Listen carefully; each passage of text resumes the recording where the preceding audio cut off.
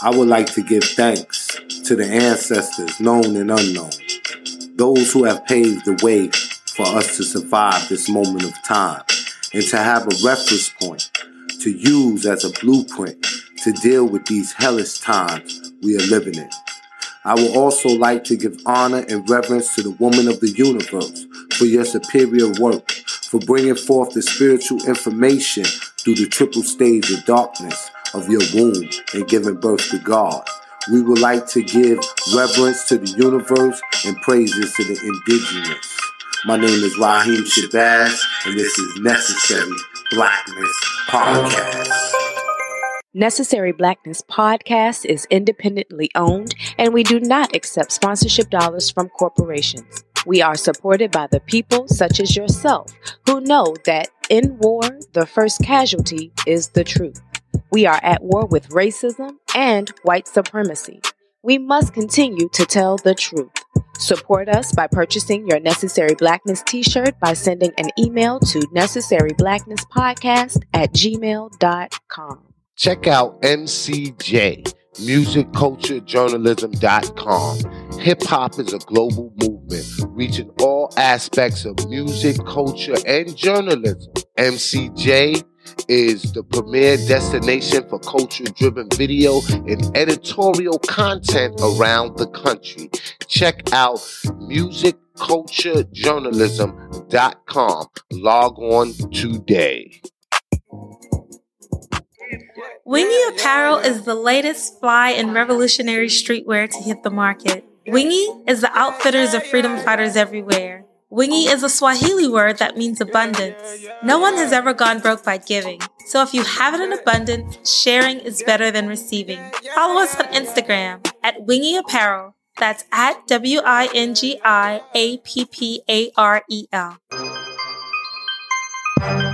Necessary Blackness Podcast, every Wednesday at 6 p.m. with award-winning journalist and filmmaker Raheem Shabazz. This podcast is only for those who are unapologetic, because the mind of the conscious man or woman recognizes no monopoly on truth. Truth is relative and always to be sought. Peace and Black Power family. This is your host, Raheem Shabazz, and we are here for another episode of Necessary Blackness Podcast. And today, family, we have a special guest in the building, my man Dennis Byron. Yes, sir. How are you? Dennis has over 20 years of experience in journalism and media. He has written for several publications such as TMZ, The Daily, The Blast, Hip Hop Inquirer, The Shade Room, and a host of others. And today we're going to talk about the hottest topic in Black America, and this is the trial of Amber Guyger. Am I saying her name right? Absolutely. Let me pronounce it right. Convicted felon murderer Amber Guyger. Convicted felon murderer Amber Guyger. And for those that hasn't been following this trial, I'm going to start off by giving you a fun fact. Amber is the first Dallas police officer to be convicted of murder since 1970. So this goes to show you how monumental this verdict of guilty is. And there was a time when I myself was on edge because I found out that the judge had made a ruling that the jury can consider what they call the Castle Doctrine. And for those that don't know what the Castle Doctrine is, it's just another code word for stand your ground. And I didn't think that was right because, as we know, Botham Jean was killed in his own home. So he had a right to stand his ground. He was in his house. He was sitting on his couch. He was watching TV, and he was eating ice cream before the colonizer came in and murdered him. So I asked that Dennis Byron come up here and talk to us because I respect this brother's investigative skills. Me and him have been going back and forth, and we have been following this. So, Dennis, when you heard about this case, and it was a news flash that this officer who was still in her uniform, went to this man's house who was unarmed and brutally murdered him. What was your first thoughts? I knew that there was more to the story just by the initial reporting. First and foremost, one would ask the question, how would the person that is a resident of that building be shot by a cop if it wasn't in relation to a crime that he may have committed? And was it, it was just too many questions. And I just knew that based on what the initial reporting was, that the story should be properly investigated, especially when you have all these killings of unarmed people of color. And in this instance, this man was killed in his own home. Like you said, watching the football game, eating ice cream, and this officer of 5 years walked in this place and murdered him.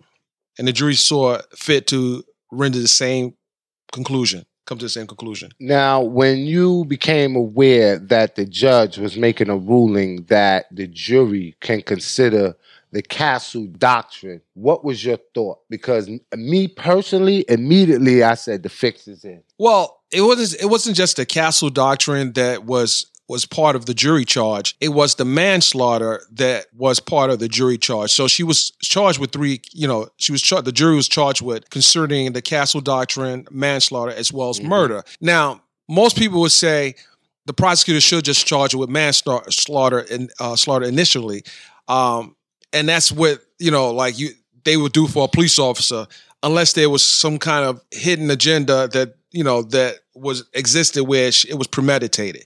But when they gave the jury this charge, I said, are they trying to throw this case? Because clearly Mr. Jean was in his apartment in his castle, and she wasn't in her castle. So why would you even instruct a jury to consider something like this? So yeah, I was wondering, how did that even factor in?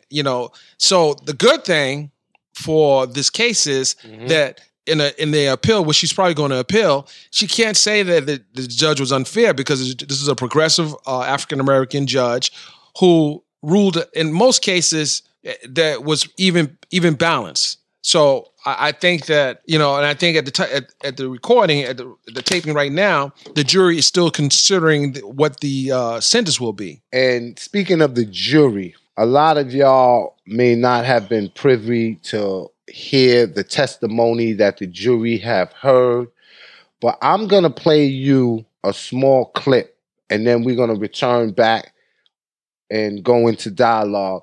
And in this clip, you're going to hear Amber Guyger explicitly say that she did a 2-shot where it's a double tap.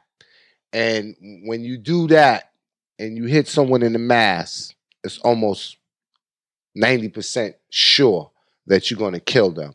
And that was her intention. So what we're going to do is we're going to go to that clip. We're going to come back. We're going to have more dialogue.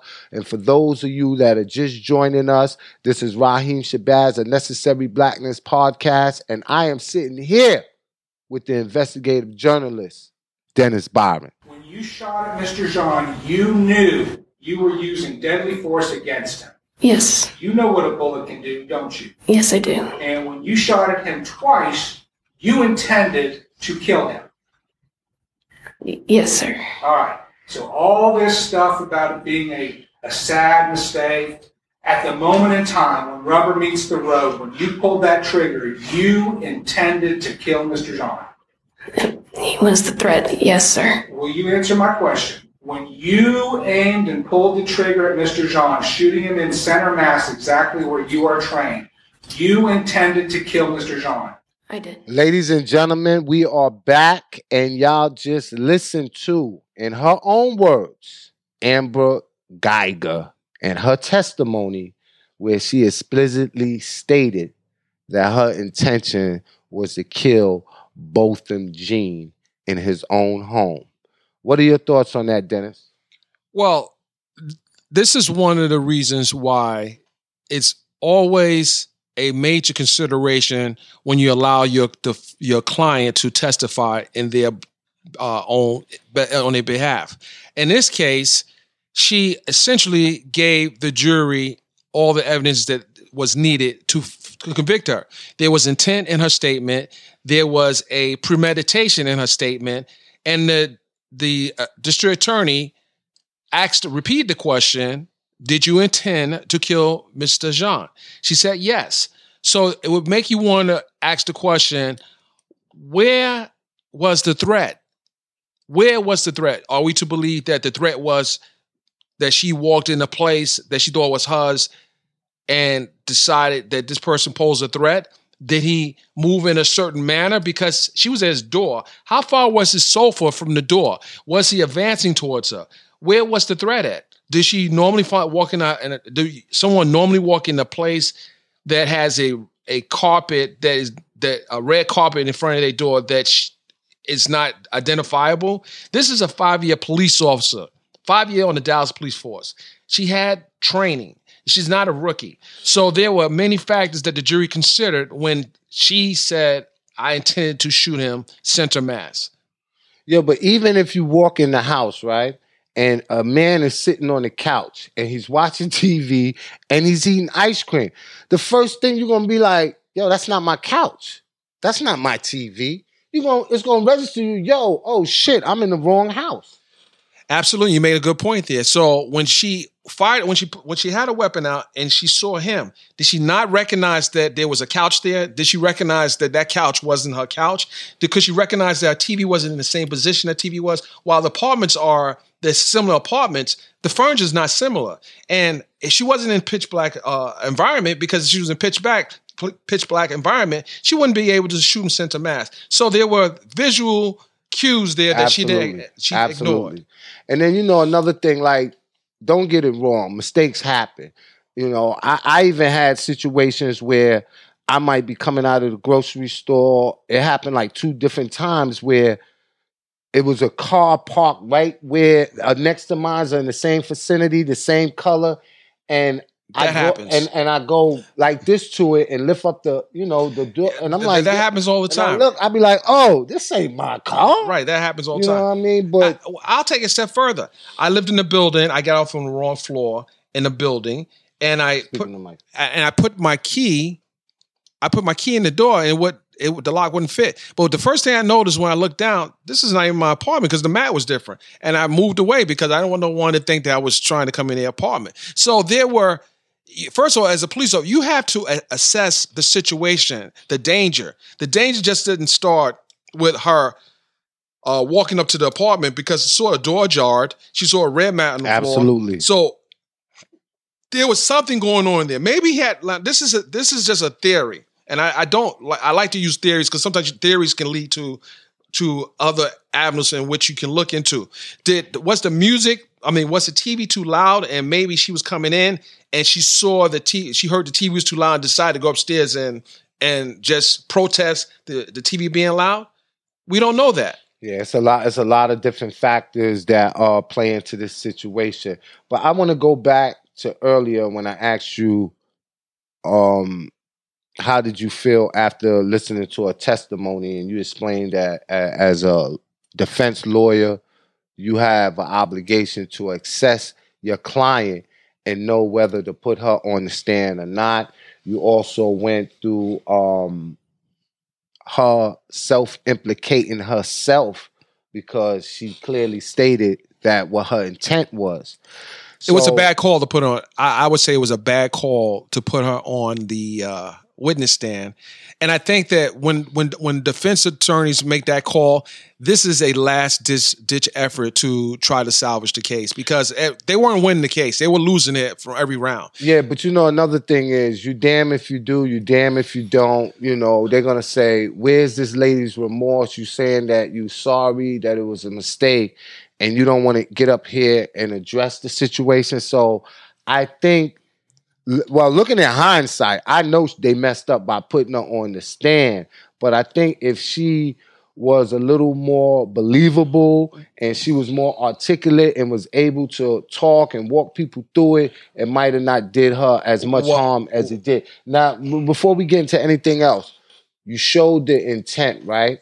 I want to add something to that. Yeah, go ahead.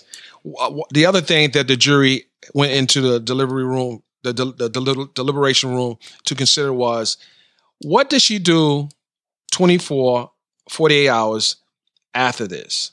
Absolutely. What was her behavior after this? Where was the remorse? What it was things that came out about racial postings on her Pinterest account. I mean, there was many things that people had to consider. Those jurors had to consider and see if this woman really was remorseful. It was her mindset. That's what I want to talk about. When you delve into the mindset, the juries was privy to see what this person was and what this person was like. Because anybody can get on the stand, cry, and be remorseful in front of people that don't know them and make you feel sympathy. But how do she act around people that know her? Because they know her true self. And that, family, was revealed in those texts. And I got a little excerpt of what those texts entailed. And during the Martin Luther King parade, which was a few days before the unfaithful incident with brother... Before or after? No, before. Okay. And this happened in Dallas. Someone had sent her a message and asked her, another officer, when the parade was over. And her response is, when MLK is dead. Oh, wait. So in the closing arguments on the sentencing phase of the... oh, wait, never mind. She said, oh, wait. Like, oh, wait. He's already dead. Right. You know what I mean? Right. Like, it was a joke. So during the sentencing phrase, the prosecutor brought that up, and they said, this is when they really put the nail in the coffin for her. It said, Martin Luther King, a man that practiced peace and harmony and justice. This is what you think of him? And there are those white supremacists and racists and people that want to, change the narrative and say, oh, we all say stupid things and this was dark humor. Nah, this wasn't a lone incident, because there are other things that she said.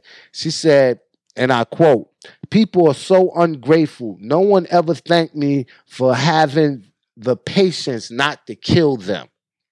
Well, guess what?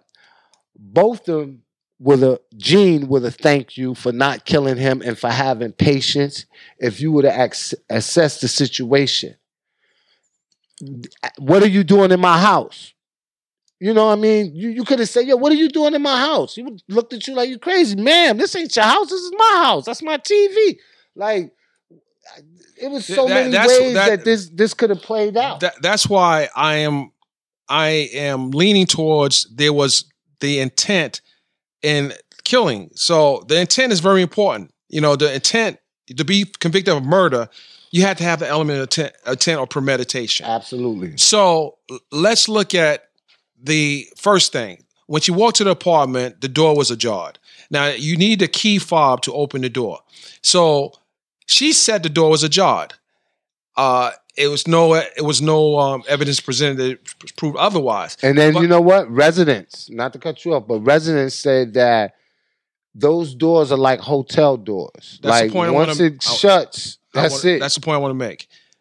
So there was, you have to, even as a person who's not carrying a firearm, someone's walking up to their door and you see your door open, that your instinct as a regular person would have kicked in, but your instinct should have went in overdrive as a police officer. So when we look at this, a Caucasian woman who had 5 years of training as a police officer, not responding in the manner in which one expects a police officer to, you can't remove her professional job with her personal life, because part of her professional job makes her who she is personally when she moves about in everyday life. Absolutely. So I think that we have to see the bigger picture, and that this man didn't pose a threat to her. He may have been a very large African-American man, but he was also a 26-year-old PricewaterhouseCoopers accountant who was from St. Lucia, who left St. Lucia to take on a job here in Dallas. So, and then the other part, and I have to say this, the way the Dallas Police Department handled this investigation. They petitioned a judge to get a warrant to search his apartment to find drugs. Now, he wasn't the subject of this investigation. Why would the Dallas Police Department smear his name by saying that they, one, found marijuana in his house? We don't know that. But it also shows, and this is very important, when you're dealing with cases like this around the country, the police department has to be scrutinized in their investigation. When the police have to investigate themselves, there's always a problem. There's always a problem because they are a wall. They have this wall that they have up, and they have to protect their fellow officers. So it's very important that we scrutinize any investigation, especially one that involves police officers, because when they investigate themselves, there's always going to be a problem. And what you said is nothing new because they did the same thing with Tamir Rice. They did the same thing with Sandra Bland. Trayvon Martin. They always try to change the narrative and put the blame on the actual victim. On the victim. And that was another thing today during the sentencing phrase or the penalty phrase of the trial. She had several character witnesses that came up and spoke on her behalf, and you could tell that it was scripted because everyone said that she was the kindest, most nice person and that she was not selfish with her time or helping other people, but they never gave an instance. Except one person. They found a lady that was 60-odd years old, and that was a former crack addict that said Amber raided a crack spot, found her in there, and said, "You do not fit the profile of a crack addict. I'm going to do you a favor. I'm going to give you a summons to go to court, and you're going to have to enter a drug program." And supposedly, to make a long story short, the lady did it, went to the drug program, invited Amber to her graduation. If this is the best that you can do, you know, well, to find a crackhead to vouch for you, a black crackhead to vouch for you and your character. There was not. What happened to the police chief? What happened to someone from the police union or a fellow officer to vouch for her? It was a train wreck. I think today showed America and the world how desperate they are to get the minimized sentence for this lady, and it just showed how callous and heartless they was because not one of her character witness or anyone apologized to the family, and the way they was crying and she was crying, you would have thought she was the victim. The fact of the matter is, just based on your example, she profiles people of color, just by your example. So because she said that this particular woman didn't fall into the profile, she probably profiled Mr. John early on because he's a neighbor of hers. She knows who's a neighbor above and below. She knows this man is on top of her apartment. And she's probably heard music or television coming out that apartment. I mean, we don't know what the motivation was for her to kill him, but we know the jury felt that it was premeditated and it was with intent. And another thing, family, which y'all got to keep in mind, is that when they have all these character witnesses coming up on the witness stand and they vouching for a character and they saying how much of a nice, sincere, and helpful person she was, and she goes out her way for everybody, and she's so loving, right? Well, she was loving the wrong man. She was loving on a married man. And what the prosecutor should have did was brought his wife or him to take the stand and testify. Because that's the only loving she was giving. She wasn't loving to the community, you know, from her texts. And then So so you're saying she was a home wrecker as well as a dirty cop. As a dirty cop. Okay. And then not only this, see, this when situations like this happen, everything goes under scrutiny. So essentially what happened, people found out who the officer was that she was sleeping with, the married officer, and comes to find out, the text that he was sending her had racial undertones in it.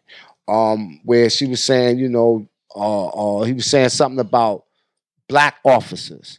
So this hold on. Yeah. Look, those text messages that were deleted. So the officer that she was having an affair with was obstructing justice because he deleted evidence that could have showed a mindset of this person and who she was. So and not only that, and this is for all these black law enforcement officers, I'm of the opinion that we need more black law enforcement officers. We need individuals that live in the community to patrol the community control of the police force. Black officers, this goes to show you that your white counterpart don't even respect you as an officer. Because some of the things that he was saying about black officers shows his mindset. Not only that he was a racist police.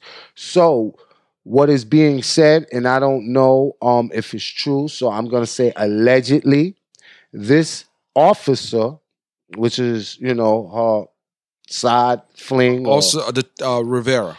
Boyfriend, Rivera, was involved in a shooting where he himself killed an unarmed African-American male that was very questionable, and I'm hearing that they're going to reopen that case.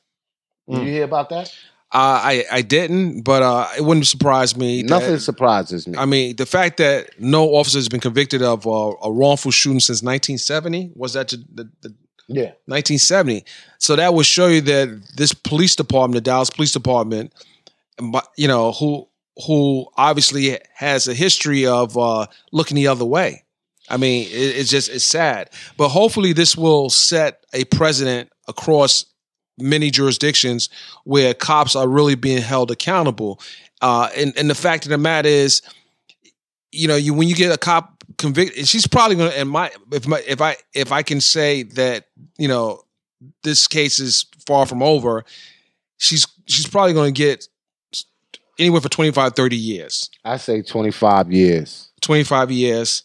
But, the statute calls for life. What is it, 5 to 99? 5 to 99.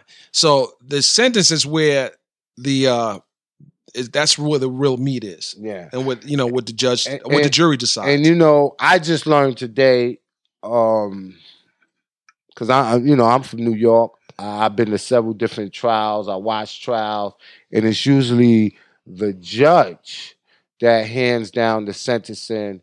And I kind of like this because you have judges that are sympathetic to law enforcement officers and prosecutors as well because they rely on law enforcement officers.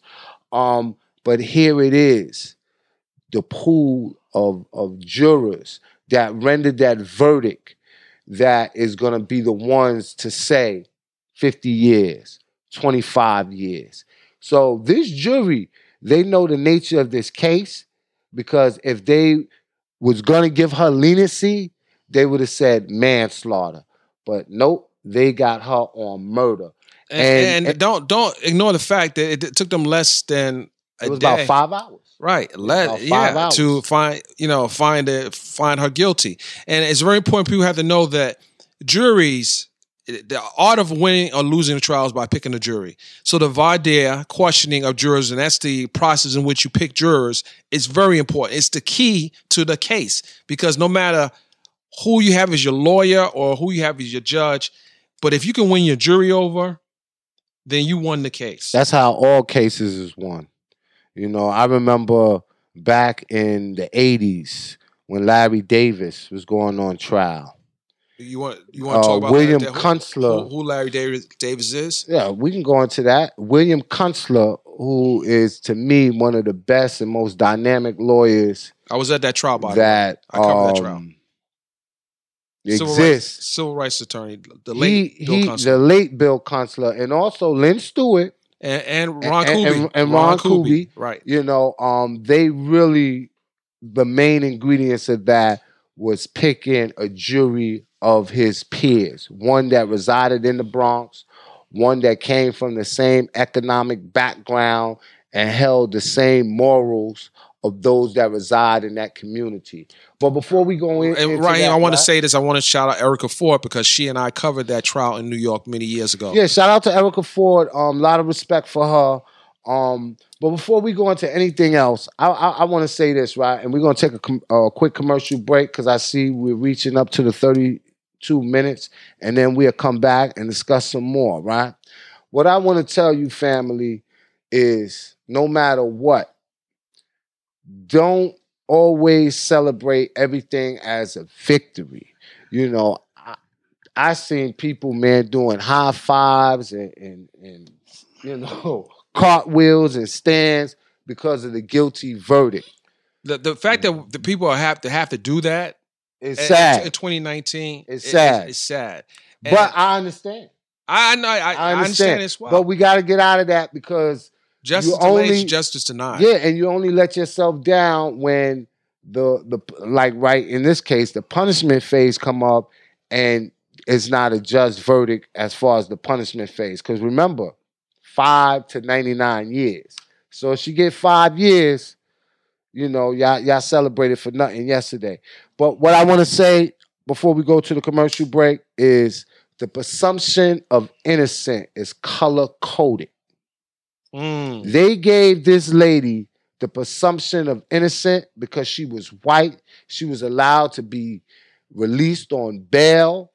It showed that she had no remorse when she was on bail. She wasn't remorseful until she had to take the stand. But there is a black cop a former police officer. He's in jail now. But he was from, I want to say, Sudan or Ethiopia in Minnesota. You know the officer I'm talking about? It was a Muslim cop. Yeah, a Muslim cop. And he was sitting in his patrol car. And I think he was answering a call to a domestic violence or a rape or something like that. And the lady came out and hit the back of his car. Smacked the back of his car. And he got startled. He pulled out the gun. And he shot her. And in that case, there was no public outcry from the police union. As such as in Dallas, the police was trying to defend this. But notice, as more facts came out, as the situation grew to being days from the actual trial date, you haven't seen the police say anything. Right. Did you notice that? Right. Yeah, I think that blue wall of silence is finally coming down. It's going to be years before it's fully in this case, you know, we have to look at not just this case as a win. We have to see what happens in the next 6 to 12 months, the next year, 2 years. You know, this is just one victory. Yeah, you know, absolutely. This is not a sprint. You know, it's a marathon. Right. So with that, we're going to take another quick commercial break. And for those that are joining us, this is Necessary Blackness Podcast. I am your host, Raheem Shabazz, and I'm sitting here with investigative journalist and hip-hop journalist Dennis Byron. Make sure that y'all check Necessary Blackness out on Facebook. You can check us out on Instagram. You can check us out on iTunes. You can check us out on Google Play. And you can follow me personally at Raheem Shabazz. Where can they follow you at on social media? On Instagram, you can follow me at Mr. Dennis Byron. On Twitter, at Mr. Dennis Byron. And on Facebook, Mr. Dennis Byron. Also, you can visit hiphopinquirer.com. Or I don't know if I told you this, but we launched our media company, which is ByronMediaGroup.com. So go check. That's more related to representing other people in the industry. All right, and we're gonna get to that, before we close, because I know you got a lot of things going on, and I want to know about upcoming projects. and what the world and the people can expect from Dennis Byron.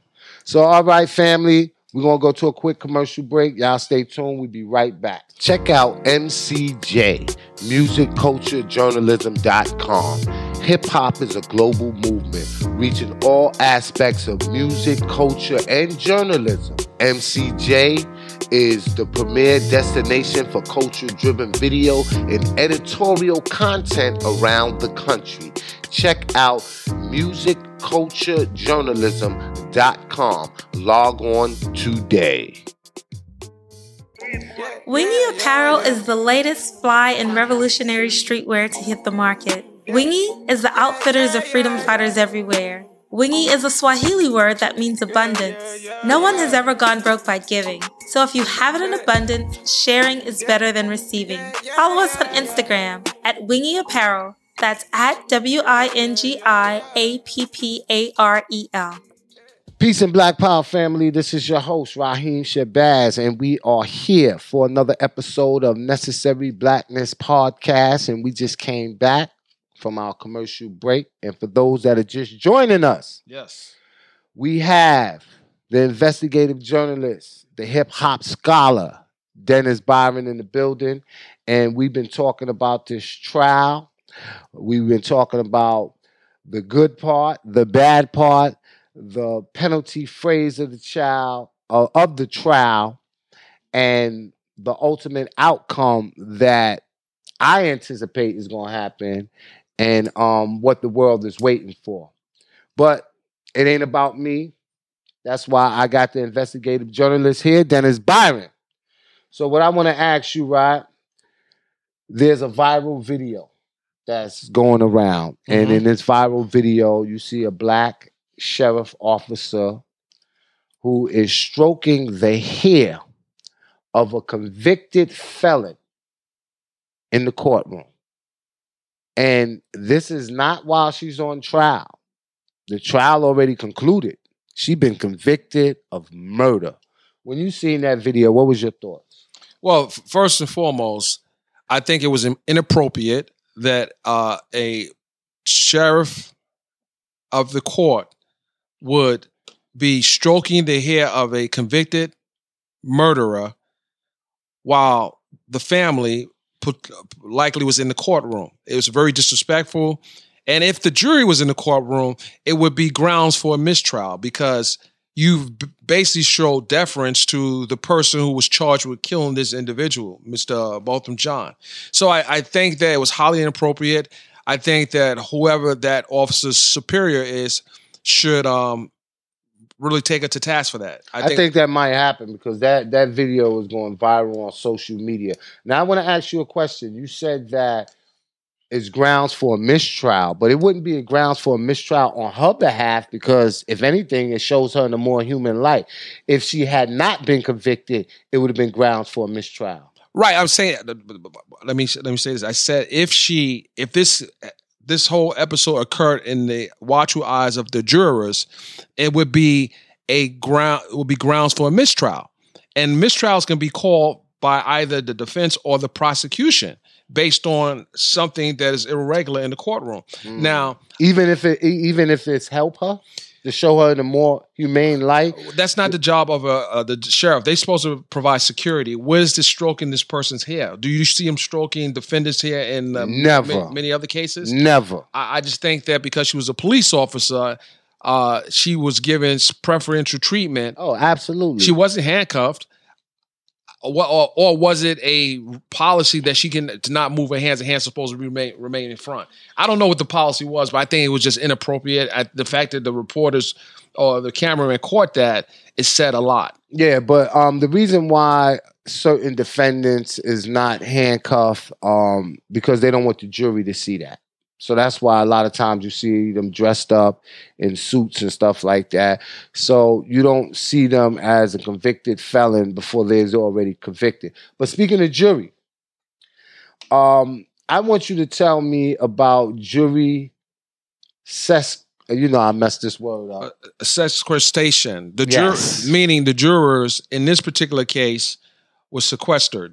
Sequestered. Meaning they had been placed in a hotel until the conclusion of the trial, as well as not just the trial, but also the sentencing phase, because this case had a lot of media coverage and it wasn't a change of venue. So the judge saw fit to, keep the jurors away from televisions, radios, and any other reporting, because this is a high profile case.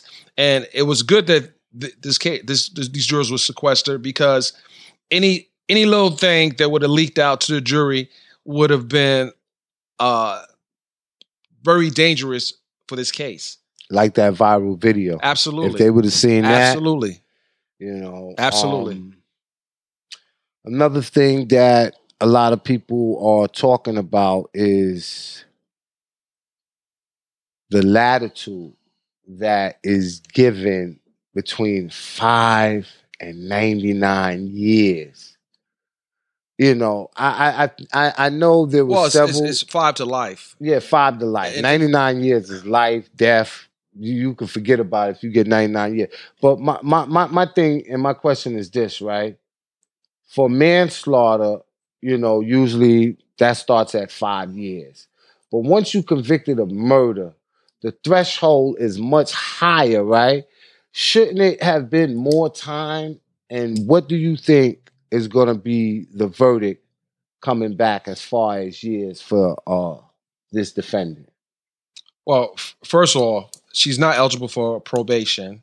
Oh, absolutely. She's just got to look at what the threshold for manslaughter is. Mm-hmm. Up to 30 years.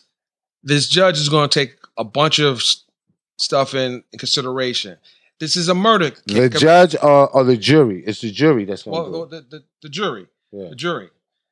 The jury is now the judge anyway. Well, in this case, it's the jury. Yeah. So they're going to consider a bunch of factors. They're going to consider her criminal past. They can consider what she did. The crackhead that she helped. Right. Well, what she did prior to this crime, what she did after the crime, and basically her testimony. They're going to, and also not just that, they're also going to listen to the impact statements that all the family members of both sides presented. For example, Karen Geiger, who is the mother of Amber Geiger, testified today that her daughter was molested at the age of 6 by her boyfriend. Now, how much weight that has with this jury, I don't know. What factors would that make in considering what she did to this man who she didn't know, who did nothing to her? So I don't know why that was even introduced. What was she unstable when she got the job as a police officer? What role that statement will play in this jury's mind, in this deliberation phase of the sentencing phase, I don't know.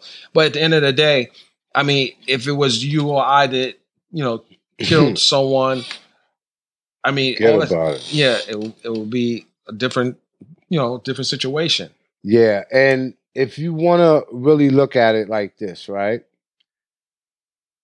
The raping of anybody, I don't want to minimize that if she was raped, but women are raped every 30 seconds in America.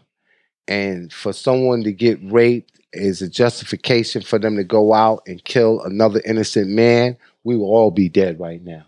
I'm just trying to figure out why they brought it up, right? Right. She was on a job as a police officer for 5 years. Was she using this tragic situation that happened to her in the past, dealing with other people of color or people in general? So I don't know if that's going to bode well with the jury. But I don't think it will. What I'll say is the impact statement of his sister and his mother was very powerful. Now, and let me say this, and just understand the makeup of that jury, which was comprised of more women than men, a cross section of the community. They're going to look at. Yeah, speaking of mine. They're going to look at this man's life and how he lived it. It's not. Let's not ignore the fact that he was also a active member in his church. He sung in his church. So there's a lot of things that they're going to consider. Today, we're probably going to know the outcome of the sentencing. Absolutely. And before the sentencing, we had the conviction. Now, I've been looking all over and I'm unsure. Maybe you can tell me. After she was convicted, was she remanded back to the jail? Well, was she remanded to jail since she was out on bail? Well, I don't know the answer to that question, but it would make sense that once, like she's on bail right now. Before she was convicted, she's on bail. Yeah. Now, the circumstances changed once she convicted. That bail that she received was of someone who wasn't convicted. She had the presumption of innocence. So it would make sense for any jurist, which is a judge, to remand her based on what she's facing, life. I mean, in any other case, of conviction of murder, you're getting remanded. And not only that, a lot of times, and this is crazy, Texas do not be playing. A lot of times, once you convicted, right, your sentencing might be a month, 2 months, and then you have to come back in for sentencing. Her sentencing, to find out the penalty of it, is the next day. Well, that in certain states, I want to say maybe California too, but that they move relatively quickly right after this conviction. So it happens. Crazy. I don't think it's. I mean, they probably did. She got 10 years. Someone's saying she got 10 years. We are gonna go. Wait a minute and look at this. This 10 years. News. Wait a minute. Rhonda Terry said Amber Geiger received 10 years. This cannot be the case, but we're going to check this out. Can we just? Nah, if they gave this lady 10 years, this is a travesty. Now this is the thing, right? This is breaking. This is breaking, but this is why I want to ask you, right? Because I don't know this, right? Maybe I heard wrong. Okay. Wait, Rhonda. She said, you can't. We live on the air. You can't be doing wrong. Rhonda, don't do that. Please check your facts. We are live on the air. We don't do that. Yeah, and I can't see the news right now, so find out and let us know. But this is what I wanted to ask you, though, right? Because I was doing my research on it, and it said that they have to have all of the jury members unanimous has to agree on a number. Right. So if I say 25 and you say 30, then it's not happening. So do you know what happens at that case in that instance? It goes to the judge. It goes to the judge. It goes to the judge. So what the judge will look at, the judge will probably factor in how many voted for 30 years versus how many voted for 20 years. And if the majority voted for a higher sentence, the judge is probably going to lead towards the higher sentence. And that only makes sense, and that's fair. Now I know y'all, the jury I'm speaking to, did not convict this lady of murder to give her 10 years. You could have gave that on a manslaughter. But let's not get ahead of ourselves. Yeah, because we don't know if Terry's telling the truth out here. Yeah. Terry don't even know. She's like, I might have heard it wrong. Terry, you running? You're gossiping on this very exclusive. We need facts. We need facts. We can't have no fake news on here. Right. But listen, while we wait for the verdict, we're gonna have to go offline to find out what it is. I don't even want to go online and find out right now. Right.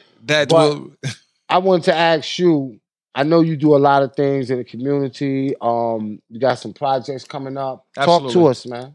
Well, I relaunched. Speaking to the microphone. Yeah, I relaunched our media company, ByronMediaGroup.com, as well as I've been working on 2 movies along with my player partner, Mr. Manny Holly, True to the Game 2 and Dutch, and we've been filming for the last month. Okay. It's the who's who in this movie is really great, and I represent the lead actress in the movie. That's Erica Peoples. And if you watch True to Game 1 on Netflix, you can see she does an awesome job. And as well as the cast, we have Jeremy Meeks, we have Waka Flocka, we have Rotimi from Power, we have Vivica Fox. I didn't know Rotimi was in there. Yeah, we have Vivica Fox, we have. We have Juju for Love and Hip Hop. Mm-hmm. We have Bernice Burgos. So we have an all-star cast. You got Bernice in there? We have an all-star cast. When I tell you this movie is going to be 3 times hotter than the next one, and we have a really great director. It's being directed by Jamal Hill, who also directed brotherly love, and his work is awesome, and I enjoy working with all these individuals. All right. Besides the movie, what else you got? Well, several. I got my hands in different things. Some of the things I could talk about. Some of them you can't. Or I can't talk about right now. But just helping guide the career of some of the biggest names in this business, and being part of their PR team is real powerful. Now when people hear you say that, right? Helping to guide the careers of some of the biggest people in the industry. They're going to want to know how they can get at you, man. Give them your social media, man. You can reach me on Instagram at Mr. Dennis Byron. Get the microphone. The mic is in my mouth, buddy. No, okay. I'm sorry. But you can reach me on my personal Instagram at Mr. Dennis Byron, or you can shoot an email at info@Byron Media Group, or you can hit me, direct message. I do look at most of my direct messages. If I'm traveling, whatever the case, that's not possible. Yeah, people don't want to hear that, man. You said that you are helping people that got the biggest careers. They want the phone number, man. Give them the phone number, Dennis. Now stop. Oh, man. Hey, I keep looking over there because I'm waiting for her to tell me that. She said, okay, I will check my facts. That was 5 minutes ago. We need you to come back with some facts. In the age of Google, you can pull up the current news on Amber Geiger, and I didn't hear that. But you know what's crazy though? What? See how we sitting here and we talking, and we getting news in real time. Absolutely. Most people would have ran with that, talked about it on the podcast, whether they had substantial facts, whether it was new, whether it was accurate or not. We ain't doing that. We don't know what. We have to fact check. We cannot assume that this is the case. And I think I would have got alerts already, and I didn't get any alerts to that effect. And I think if that was the case, she got only 10 years. There's going to be an outcry in the community. Absolutely.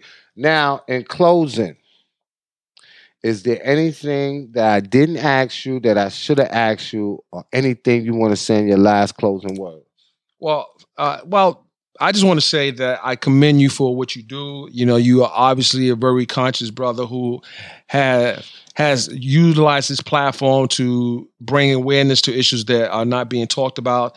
And I also want to talk about the fact that you were a very, very important person as it related to this awesome documentary, Elementary Genocide. Thank you. I appreciate 1, 2, and 3, correct? 1, 2, and 3. And people have to understand that if you don't know your history, you are subject to it. That's right. So in closing, I want to say peace and love, family. I appreciate each and every one of y'all for tuning in each and every week right here on Necessary Blackness Podcast. Now remember, family, we on iTunes, we on Google Play, we on Spreaker, we on Spotify.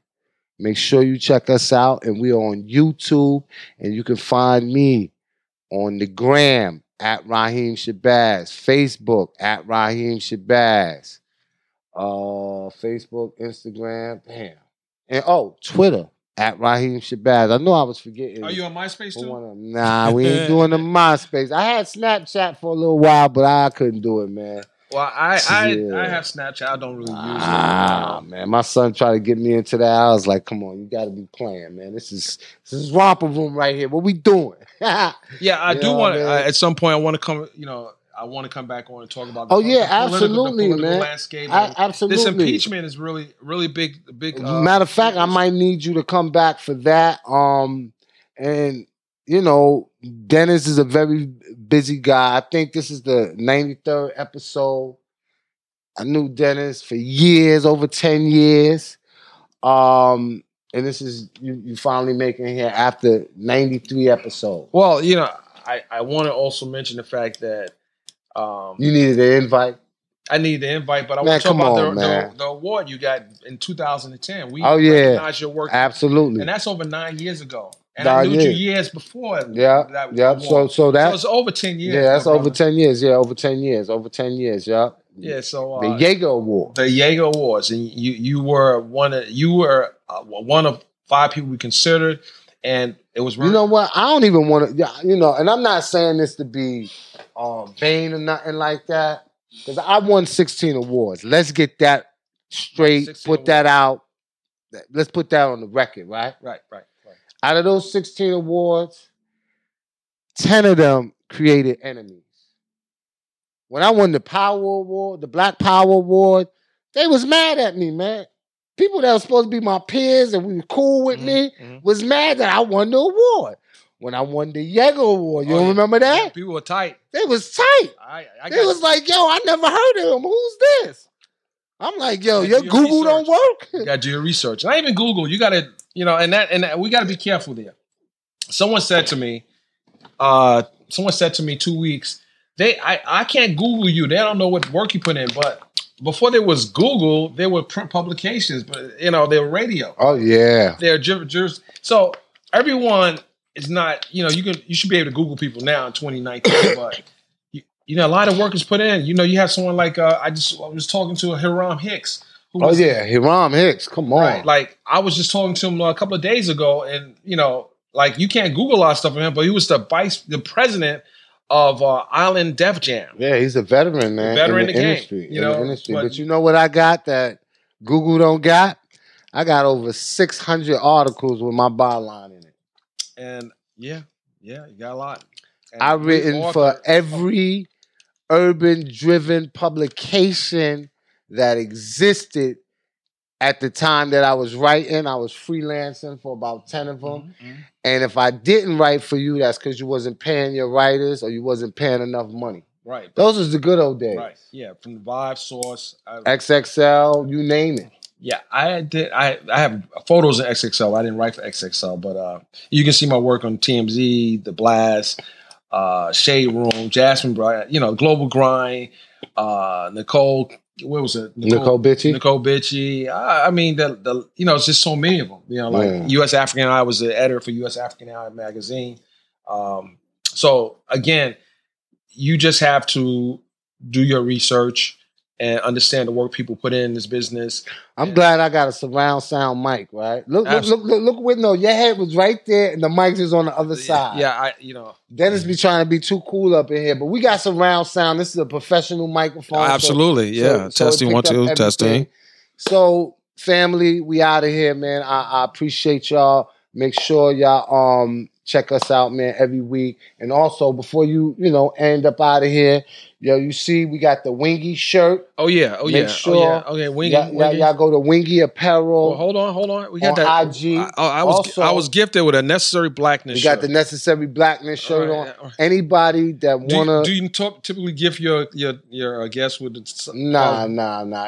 Everybody don't get that. Okay, I appreciate it, ladies and gentlemen. But everybody can get it. How? If they go to Necessary Blackness Podcast at Gmail and order your shirt. Tell us what's your size. We'll drop that link to you. Hit me, DM me. We'll get a shirt to you now.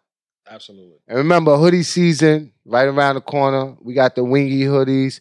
We're going to have the Necessary Blackness Podcast hoodies. We got everything. Everything on deck. Yeah. All right. Peace and Black Power. We out of here, family. See you next time. Next week, same time, same place. Same bat channel.